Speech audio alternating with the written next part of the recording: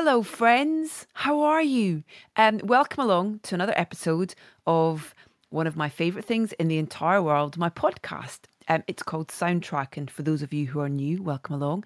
And it allows me to indulge in two of my passions, film and music. And each week I speak to someone in the world of film, music, TV about their relationship with music, both in terms of professionally, be that they create it or they use it, and personally as well. So it's amazing how many stories kind of come up. And that's what I love about the show, is that every episode is very unique to that individual or those people that feature on the show. And in the past 6 months particularly, we've been very lucky that we've had quite a lot of double headers on the show, in terms of we've had two guests. Those might be individually, but we've put them together in one episode, or they might well be together doing the interview. So that's been a lovely thing to do. And we've got some fantastic guests coming up over the next few weeks that I'm very much looking forward to sharing with you. I have loved going back to the cinema. It's just been, and I know that not everybody feels comfortable with, with the close proximity to people. Obviously, though social distancing is still being adhered to. But I, just last night, for example, I went to Picture House Central in London to watch the latest film from a friend of the show, Mr. Ben Wheatley, In the Earth. And I'm going to be chatting to Ben next week on the show about that film. So I'm very much looking, I think that he might be, is it his fourth or his fifth visit back to the show? I mean, I love him for it. He was the first ever interview that we played out on the show, episode 1. And as we approach 5 years, it feels only fitting. In fact, maybe that's what we should do for our 5th anniversary. Ben should be that episode. I'm going to look into that. Anyway, I love being back at the cinema. It's been so nice. So this week's film that we're going to talk about is a great example to try and encourage you, if you feel safe, to get back to the cinema, because it will just give you an enriching experience if you go and watch this film, Supernova. So our guests on this latest episode of Soundtracking are actor, writer and director. He's not a show-off, but he can do many things. Harry Macqueen, and musician, the fabulous Keaton Henson, who makes his first foray into film scoring for Harry's, as I said, deeply moving road movie, Supernova. Now, it stars Stanley Tucci and Colin Firth, and it tells the story of a gay couple who travel to the Lake District after Stanley's character, Tusker, has been diagnosed with early onset dementia. And they take to the road in this, it's not clapped out, but it's a slightly kind of worn and tarnished motorhome that I think just kind of reflects so many things as well. And you're in this van with them, you're on this journey with them, and the music that's played on the radio and the conversations that they have, and this journey that they go on, not just physically but emotionally, with regards to the situation that they find themselves on, and the people that they visit, the friends that they revisit, the friends that they make along the way as well. It is an incredible film. And as you'll hear us talk as well, we know that Stanley Tucci and Colin Firth are extraordinary actors, but I just feel that this film has given them the opportunity to do something that we've not seen them do before. So there's my little sell for Supernova and what I loved about it. Now, given that he's a film score newbie, Keaton Henson, he is not a newbie when it comes to creating music. Oh my goodness, no. If you like what you hear in this episode with regards to his music, and you're not familiar with Keaton's music, then please go and just search out all his wonderful, wonderful creations. But he's done a fantastic job with this film, and it's with one of his cues that will begin. This is Stargazing.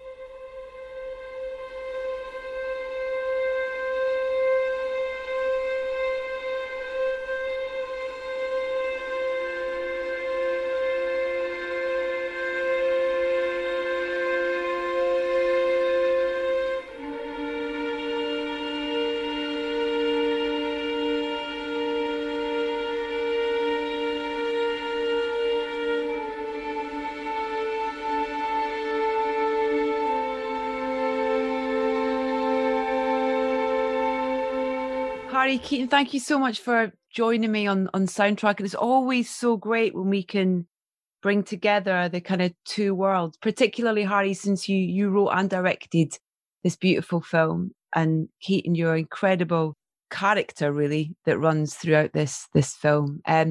If you don't mind, Harry, I'm going to start with you because I got really emotional reading the production notes about the film. I mean, I was incredibly emotional watching the film. I saw it quite a while ago, and it was as powerful, if not more powerful, watching it again, to be honest. I just thought it was so beautifully written and played, and the tone of it was just extraordinary. But reading the kind of research notes or the production notes and just getting a sense of your journey towards making this film in terms of the people that you came across and the research that you did as well. I just thought it was so extraordinary that amount of work kind of went into it, but that kind of connection as well was there, I suppose. That's not even a question. That was just a... Well, no, thank you very much. Yeah, I think that every film becomes, in whatever way, very personal, but this certainly, couldn't be more personal, really. And part of that is because I spent such a long time with people who are living with dementia in various forms. And yeah, I mean, it's profoundly moving and really affects you, of course. And then you just hope you make a film that does this experience justice for those people, really. That's the ultimate goal of it, I think. So yeah, that was really the driving force behind it. I mean, how many sort of different stages were there in terms of with the script specifically in working out how you would approach that subject and how these characters would experience it and the journey that they would take together going through this? Well, I think firstly, it was quite important that I came into the world of dementia not wanting to make a film. It just sort of happened quite organically through meeting lots of people, hanging out with them, becoming really emotionally attached to them. So I think that really helps the impetus to make a project. And I guess what it really is I didn't write a word for about 2 years, after starting the research. I think what I tried to do was really just to immerse myself in it, to sort of be kind of drenched in the world of dementia, I guess, and then hope that I could make kind of organic, singular characters and tell a singular story out of all of that material rather than, basing it on anyone or whatever. Yeah. I think that's really important. So yeah, and then putting it on the road as well. I'm really interested in road movies anyway, as a subgenre, but also just wanting to tell an original story, wanting to tell a story like this in a different way. So taking it out of a domestic setting, or at least having a kind of idiosyncratic domestic setting on the road on wheels, felt like quite an interesting, cinematically original thing to do. Yeah. I even I had sort of motorhome envy as well. I mean, kind of particularly now where you just want to hit the road and go somewhere and just experience new surroundings and whatnot as well. But I just thought that was such a subtle thing, but such a clever thing as well, because obviously as well as them being on this, they're on an emotional journey, but this physical journey that they're on as well. I just thought it was a beautiful kind of compliment to it. How did that affect the kind of the filming side of things? I mean, what were the kind of practicalities of that? Because it makes it almost kind of play-like in a way as well, in terms of, this two-header. Yeah, I think the script sort of lends itself to that quality anyway. But I think what making a road movie is a lot of fun, but it's really, really difficult because quite often, or almost most of the time, you have no control over the elements at all. You have no control over the roads often, and that lends a real unique freedom to it. I think for all of us making the film, which I think is really exciting and fun, but it is really challenging too. We chose to, Colin was driving the van all the time, well, pretty much all the time. We shot in the camper van without kind of, ripping it apart and putting it into a studio. Everything had to feel as organic and authentic as we possibly could, and I guess as effortless. So yeah, it was a real challenge, but it turned out all right, I think. Yeah, it definitely did. One thing I just wanted to mention, because I know that part of your research, you spent a lot of time at UCL, and I wondered if you'd come across a doctor called Dr. Selina Ray at all. Actually, no, I don't think I did. Don't know what I remember. No, she in the dementia department, right? Yeah, she works in the kind of stem cell sort of research side of it. And I just, sorry to kind of indulge my own story in this slightly just for a second, but I think this is why, particularly reading your notes, I found it so emotional, is that my uncle had this brain degenerative form of dementia called PSP. And he deteriorated very, very quickly. And he had a sort of living will where he'd asked for his brain to be donated to, brain research. And so obviously UCL was where it would end up, sort of thing. And about a month before he passed away, I was at an award show, which was kind of celebrating and rewarding extraordinary people like this. And this is where I met Dr. Selena Ray, and she was rewarded for her amazing work into stem cell research towards, looking into dementia. And then she invited me to her lab. And so my uncle passed away, and then I went to visit her in her lab. Anyway, very long story short, it transpires that my uncle's brain was a floor below her lab. And that was where it was sent to. And it just blew me away. It was kind of like, wow, this is extraordinary. And I really, my breath, I sort of took a breath when I saw that you'd been to sort of UCL, because the work that they do there is absolutely extraordinary. And it should just be commended about how, even through what we've all been through in the past 18 months, they've continued to really sort of work so hard, on trying to find cures and all that kind of thing. So I just I'm really sorry to hear about your uncle. But I mean, yeah, they're the most inspirational people, those guys, and that team.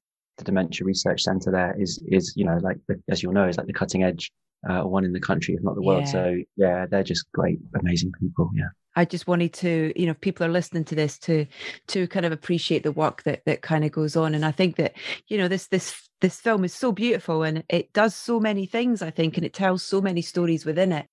We have that side of it, this character dealing with the onset of dementia, but this beautiful love story that is just at the heart of these two wonderful men. And they're men that we obviously know, these huge stars, Stanley Tucci and Colin Firth.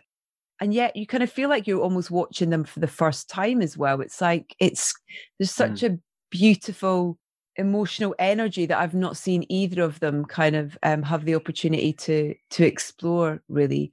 Do you mind just telling us a little bit about the casting and how it came to be? Because I also, saying that as well, though, I feel as well, I've been lucky enough to interview Stanley a couple of times, and I almost feel like this is almost the closest to Tucci, the real Tucci we've seen in a role as well. There's real Tucciism in Tusker.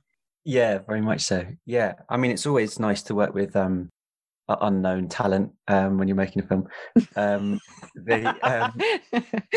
It was quite amazing, the casting process, really, because essentially Shaheen Baig, the great casting director, and I talked about a few people, and Stanley was someone we were really interested in approaching, and I didn't know that he lived in London. Anyway, we got the script to him, and really quickly he came back to us like a week later and said, I absolutely love this script, and can I meet Harry and whatever. So we met and sort of hung out and got on really well. And he kind of, he really sort of almost signed up on the day, which was kind of amazing, over a pint or whatever. And then we spoke about who he might be playing opposite. And I'd always really hoped to find two actors that knew each other for this, because it's, as you know, like it's really challenging stuff, but it's really intimate stuff. And I think I'm an actor myself a bit, and I think that it's very handy to have a shared trust with someone if you're working on stuff of this nature. So we talked about a few people, and he said, oh, well, I don't know whether you know this, but my best mate's Colin Firth, so I could get the script to him if you want. At which point I said, obviously, have you got any other friends? But no. Anyway, so we spoke about Colin, and then I said, obviously, I would love that. That would be incredible. And he said, oh, well, actually, I've already given him the script, and he loves it, and he wants to meet you. So it was kind of a big stitch up in the end. But it was so, yeah. Working with them was just incredible. They're just lovely, lovely guys, and so trusting of everyone around them, certainly my vision and stuff. And I think what they do in the film is I mean, I'm of course biased, but I think it's the best work of their careers, pretty much. And what they do, what they bring out of each other, is so surprising and nuanced, and delicate and raw. It's just amazing, I think. There's that really funny line where they're at the very start of the film, where they're in the van, where Stanley says, "How about exploring the outer regions of fifth gear?" And it's just there's the tone of it is just so, because there are these kind of this wonderful wave of kind of, you laugh and you cry, and it's just beautifully pitched. When you were thinking about music, at what point were you considering score, and what point were you thinking about Keaton specifically? But then also, there's quite a few needle drops sort of spread out through the film as well, a couple of sort of diegetic things with the party and things like that. I think I was always really interested in getting a composer on board and seeing where that took the film. I think, like, when you're working in a road trip genre, it sort of leads itself to score, I think, and it certainly leads itself to needle drops. And if you can get the conversation between both of those things right, I think that's really smart. And the music links, it sort of takes you on an oral journey as well as an emotional and a literal one, in a road trip setup. But I think, we were really keen to talk to people quite early on, and then we worked with Sarah Bridge, amazing music supervisor, and Keaton was one of the first people that she suggested, and almost instantly, well, firstly, I didn't know that Keaton was writing music like this at all. He was doing composed stuff, film stuff. I mean, this is his first film, but I had such an emotional connection to his music anyway, that I was really, it sort of instantly felt like absolutely the right person for the job. And then I heard 6 lethargies that he wrote and was performed at the Barbican, and I knew nothing about it at all a few years before we shot the film, and it just blew me away. I thought it was just like the most heartbreaking, like authentic, personal stuff, and all of those things felt really correct for this film.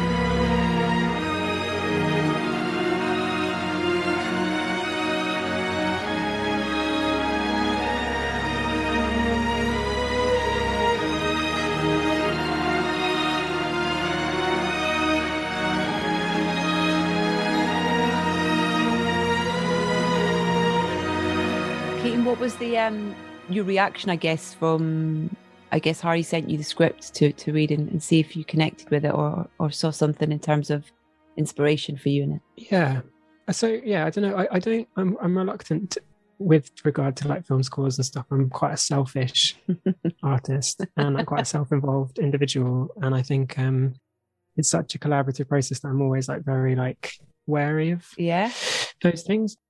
So I mean, I've done bits and bobs, but I've predominantly worked in dance in the past. Like, just because I get to do loads of music and be all like, center stage. But yeah, but the idea of film, it's like very, very much you're serving something. So but I don't know. I was losing my dad at the time that I got the script, and I was writing a record about that.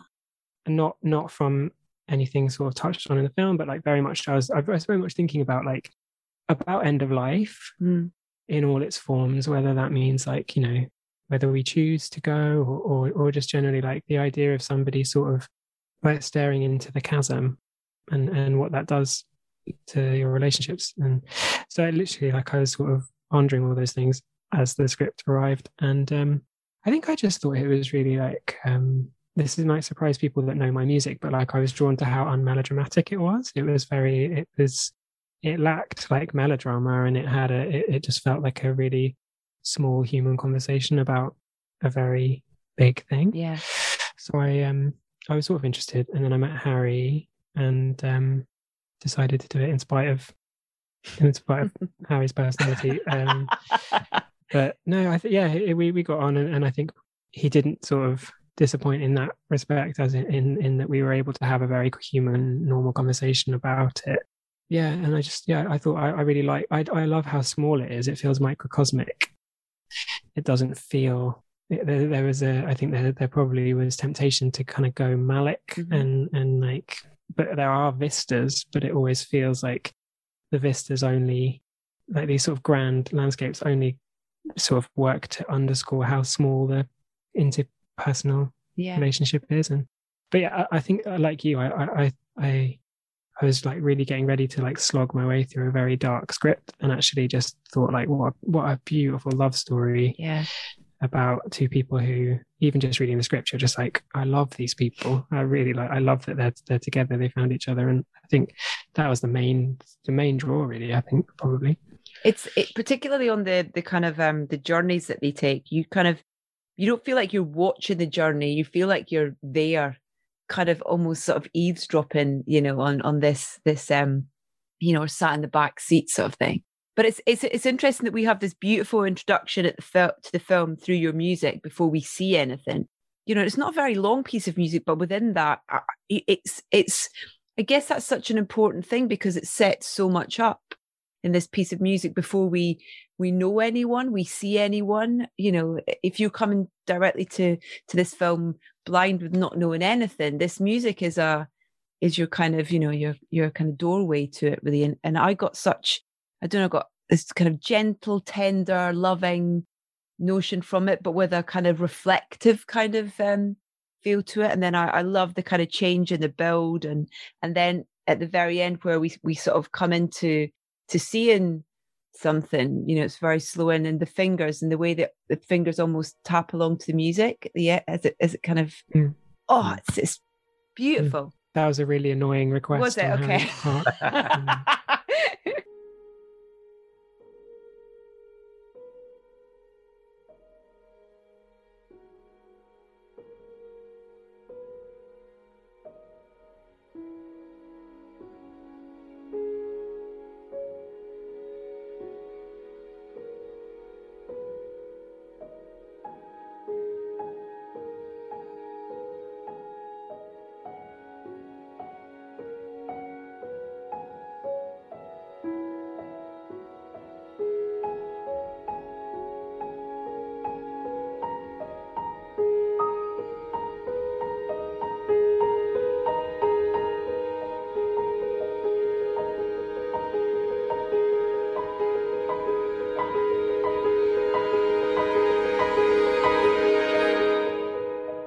Harry, had you shot everything then when Keaton started writing music, and where were the two processes? Yeah, I think we'd shot everything before Keaton saw anything. I think that's how it happened. I mean, we spoke when we were up in production, but I'm pretty sure, stop me if I'm wrong, Keaton, but I'm pretty sure we'd pretty much done, hadn't picture locked obviously, but we'd done, cobbled together some stuff before we showed it to Keaton, that's for sure.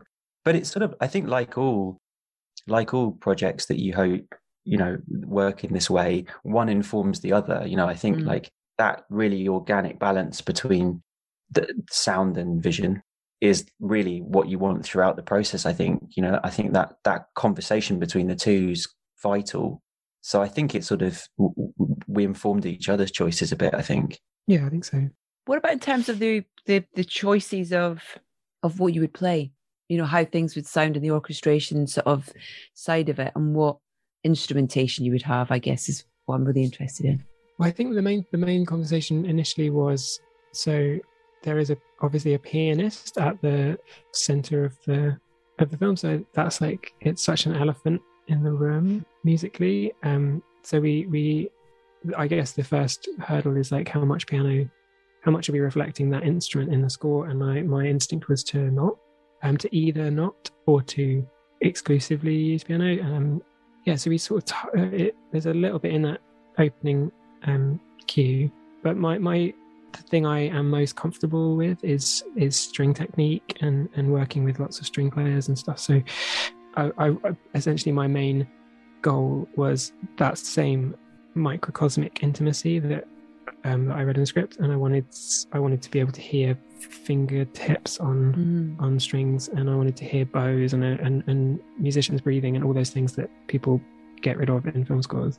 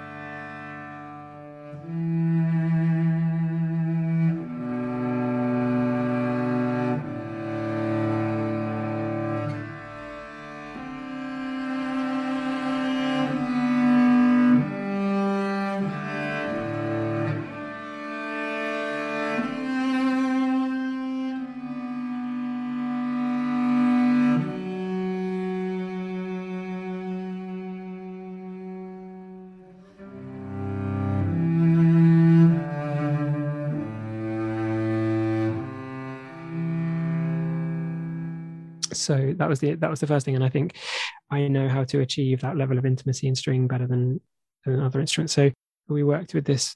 I also think I don't know enough about film scores to be talking to you about them. Considering this is your first and how good it is, yes, you do. No. I just don't. I think I don't know. I don't know enough. I don't know the history, and I'm glad. But I think that the thing I often find is that quite often a score will touch on something like really a sound that I love, and then immediately, like a few scenes later, have that same sound and just like whack a choir on it, and I'm just like, oh, we're just establishing a sound, a world that I was loving musically. So I wanted to have an ensemble and stick with them, and just sort of. So we got 10 players, and that was our lineup, and I wrote the entire thing for just those 10, and we didn't add anything except that one bit of piano.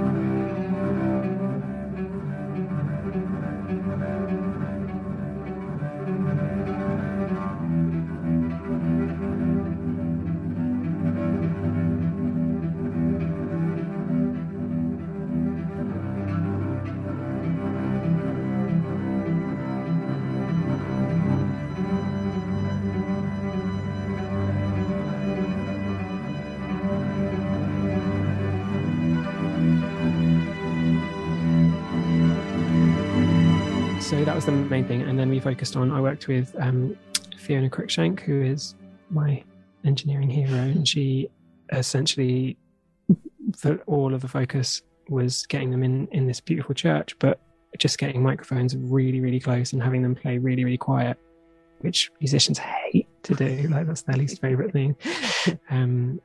But we sort of focused on just having like really kind people and people who are really excited, and then we just just tried to capture this really quiet, breathy fingertip sound.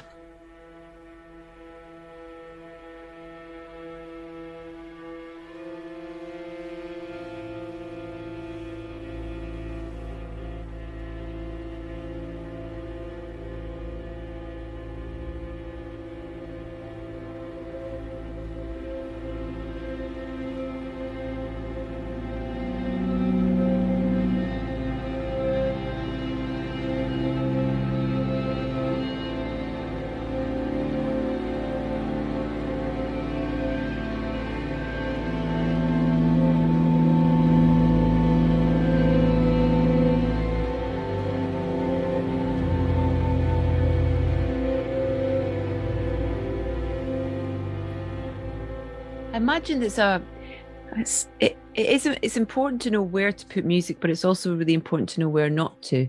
And Harry, was it kind of really obvious to you, whilst you were kind of putting the film together after you'd shot, in terms of where music was required and not?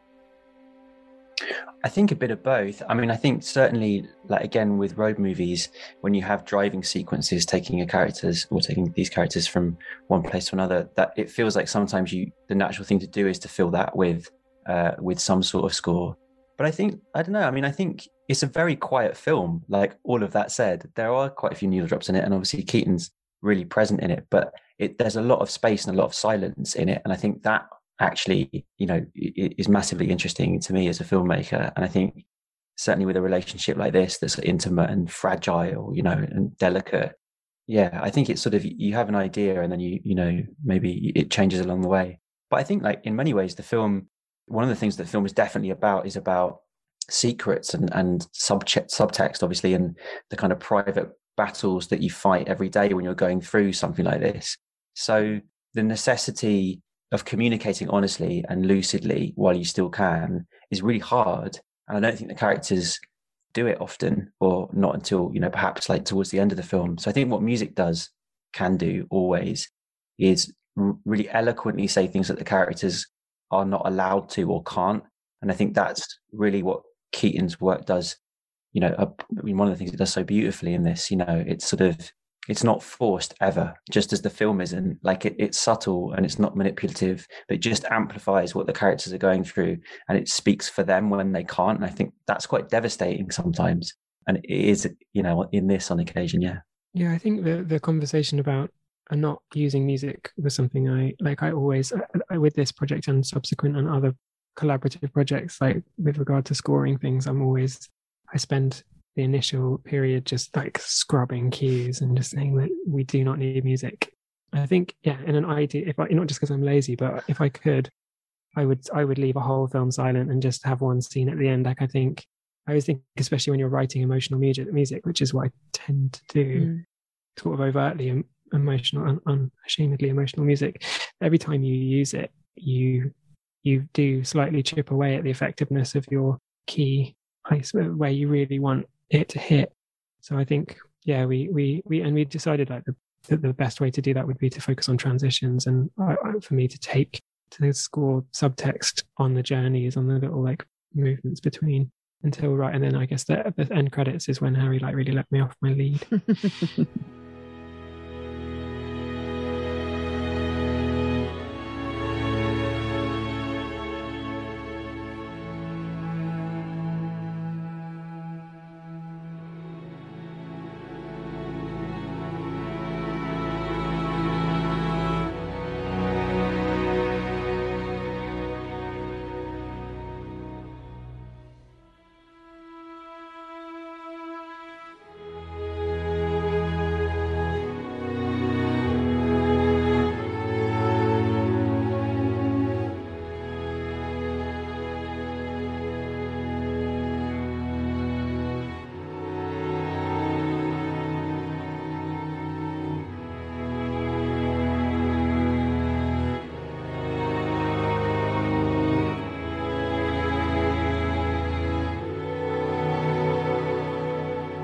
Does Colin play piano? Yeah, he does. Yeah. It was kind of amazing, really, because when we approached Colin and we spoke about it, and he was really up for it.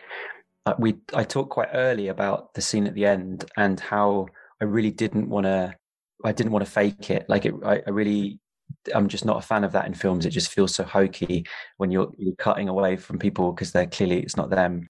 And he said, look, I used to be a grade 5. I've got, I sometimes play the piano. If we can find a piece together that fits, that's, obviously right for the film, right for the scene, but also is something that maybe I can hash my way through, maybe we can get it to work. And it's like testament to how incredible professional Colin is and how talented he is. He just went away and learnt it. And it was actually someone else you've had on your podcast, the composer, Emily Levinas. Yeah. She came in, which was really amazing for her, and taught and sort of coached Colin for a bit. And Yeah, and it was the last thing that we shot in making the film, and we just sort of did it in this beautiful theatre in the Lake District, and there was like 150 people in the audience or whatever, supporting artists, and Colin just walked on and did it live. Yeah, so everything you see him play in the film is him. Yeah, it's amazing. So how did you decide on what? That's a lot of D's. How did you decide what piece he was going to play? Well, it was a combination of those two things, really. Like I put together a little list of things that I thought would work, and then we went back and forth a bit to see what he thought he could play. Mm-hmm. And then it's happily one of the ones I really wanted, which is Salute the More, which is Elgar. He thought that that sort of 50% of it at least he could do, and then it gets really quite complicated after that, so someone else stepped in, but the stuff that you see him on screen playing is him live, and that's kind of amazing. Yeah.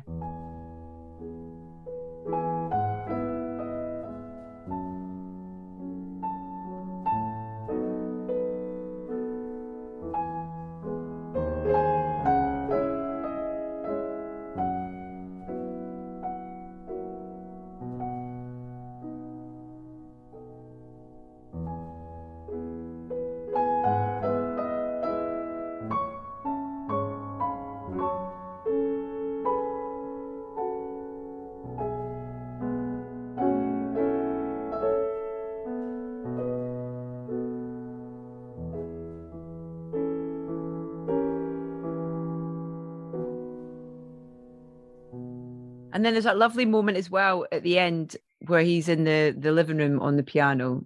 Yeah. As when Stanley comes down. And it just beautifully kind of, you think, because you can kind of hear him sort of not plinky plonking away sort of thing, but just, and I know, no, I didn't mean, no. Nice. In the nicest possible way. He's not going for it. He's holding back, and that in itself tells you so much about his character, I feel. And Stanley says something about, oh, that sounds nice. And then it kind of seamlessly becomes a cue. And it's just, and obviously then, I don't want to make any spoilers for anybody as well, but the ending, yeah, it's crazy, right? It's so crazy. Yeah, it's the most beautiful synergy of those two things, of the way that leads into that, and the two of them in the window. Yeah. The tininess of his facial expressions, like I think like Harry was saying, I do feel that it is an astoundingly career-defining performance, but it's perhaps one of those performances that is so amazing because it's unremarkable. It doesn't scream for it. It's not screaming like, look at me act. It's just like, but it is like the most. I found that last scene, just in the smallness of what he's doing with his face, is like devastating. Was that fully inspiring in terms of that piece then, Keaton? In terms of that? I think so. I think more so probably with the with that piece. It's it was definitely I wanted. It was a lot of that subtext and trying to like say the things that were being unsaid. But I think with his performance, Colin's performance specifically, I feel like I'm very much answering that in the end credits music. Like I'm answering his performance, but I'm also like musically answering a bit of Elgar, but definitely like inspired to try and like, it's just a hell of a thing to follow musically. Like that performance just feels like going on stage after Beethoven sort of thing. So yeah, basically another really annoying cue to have to. Yeah, it's just really annoying. Yeah, the whole film is incredibly irritating.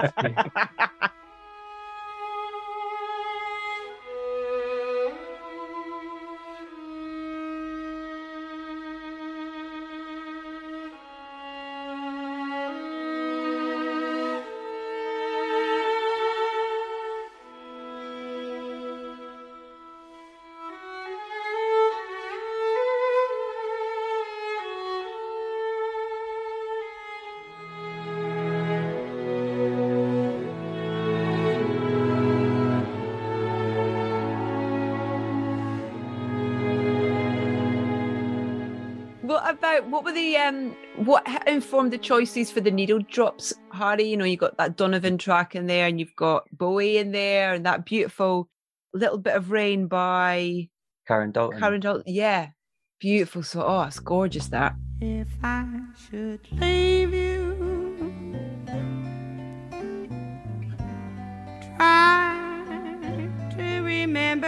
all the good times, long days filled with sunshine, and just a little bit of rain.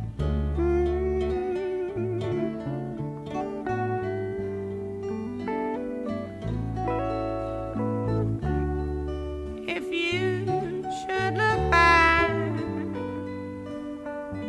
try to forget all the bad times. Yeah, thanks. Yeah.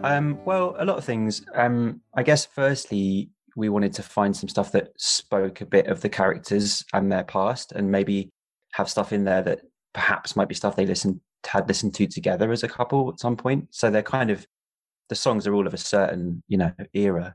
Also, stuff that we like and I like that felt natural for the scene. You don't often see Karen Dalton in films, so there's that. And also the Bowie track Heroes is a bit of a nod to one of my favorite films, Radio On, Chris Pettit's film Radio On, and he couldn't afford the English version, so he had to do the German version, Helden. So I thought, well, actually, maybe we can afford it. So we got the English version. I wish you could swim like dolphins can swim. Though nothing will keep us together. We can beat them forever and ever. Oh, we can be heroes just for one day. And it was really difficult to get it, and we were really lucky. And same with Tom Waits. Actually, it's very difficult to get his stuff. So all of them just felt right. And then it's peppered also, especially at the party, with some stuff from my mates like Lila Foy and Dream Giant, a couple of mates of mine, musicians. Their music's in there at the party, which felt like a really lovely, little touch. So that's a nice thing to do. Yeah, it was good. Another week, another year, another day that I am here.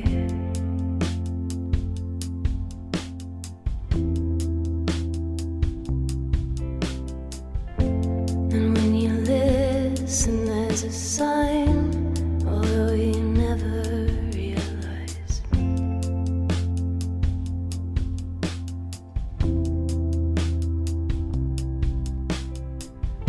So will you let me entertain a single sound that's in your brain?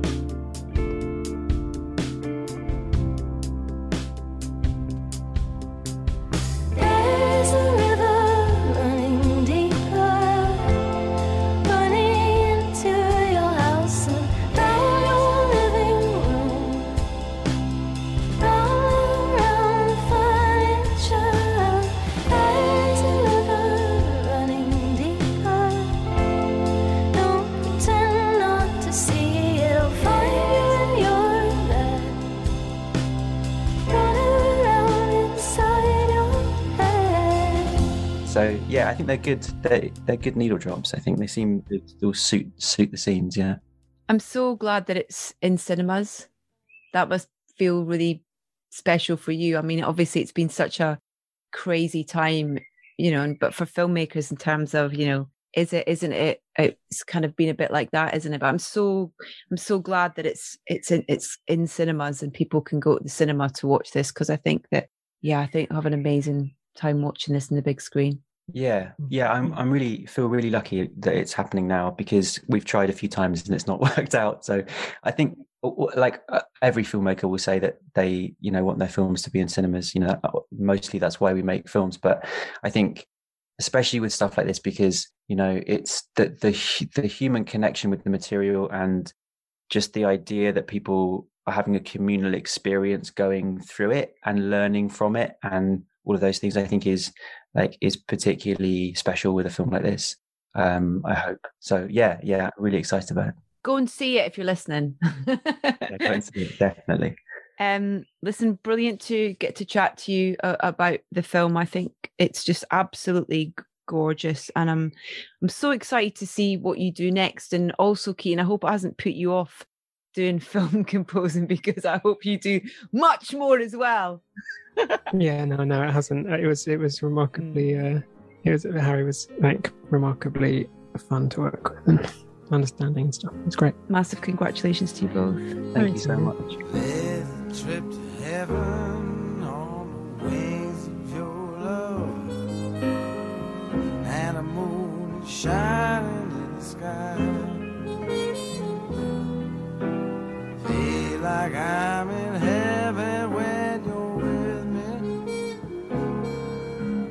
Know that I'm in heaven when you smile. Though we're stuck here on the ground, I got something that I found, and it's you. From the soundtrack to Supernova, that's Little Trip to Heaven by Tom Waits, rounding off this latest episode of Soundtracking with Harry Macqueen and composer Keaton Henson. It's got just the right amount of score created by Keaton and those needle drops, as you just heard there from Tom Waits. And the great news is Keaton's score is going to be available, the original motion picture soundtrack.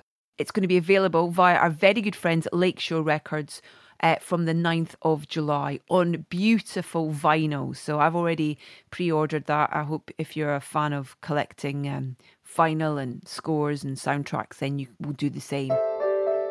My huge thanks to both Harry and Keaton for taking the time to talk to us.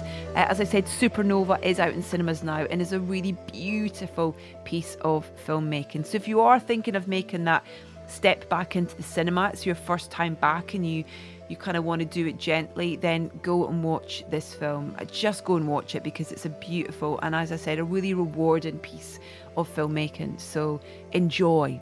Head to edithbowman.com to subscribe to the podcast and catch up with all of our previous episodes, including my conversation with Stanley Tucci, who I absolutely adore. He's a wonderful human being.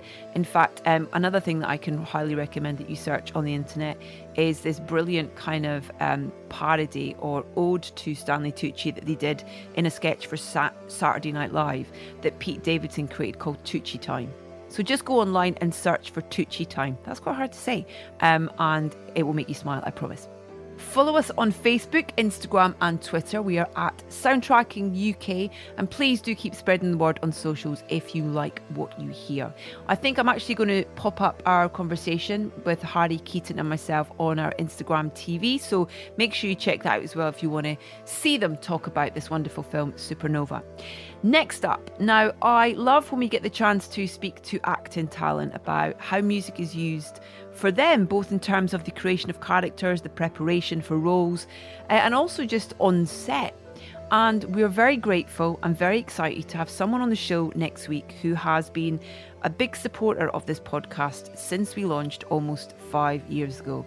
Within the first couple of weeks of us launching, Mr. Tom Hiddleston showed his support to his millions of supporters by enthusing about what we do on the show. So we are eternally grateful to him for his support, and we are eternally grateful to the fact that Tom Hiddleston will be our guest on the show next week, talking about many things, including, of course, the fabulous series Loki, which as we speak, there are 3 episodes up and available to watch on Disney Plus. If you haven't yet done it, then what a ride. So good. So there we go. Tom Hiddleston, next week's guest on Soundtracking. I very much look forward to the pleasure of your company then.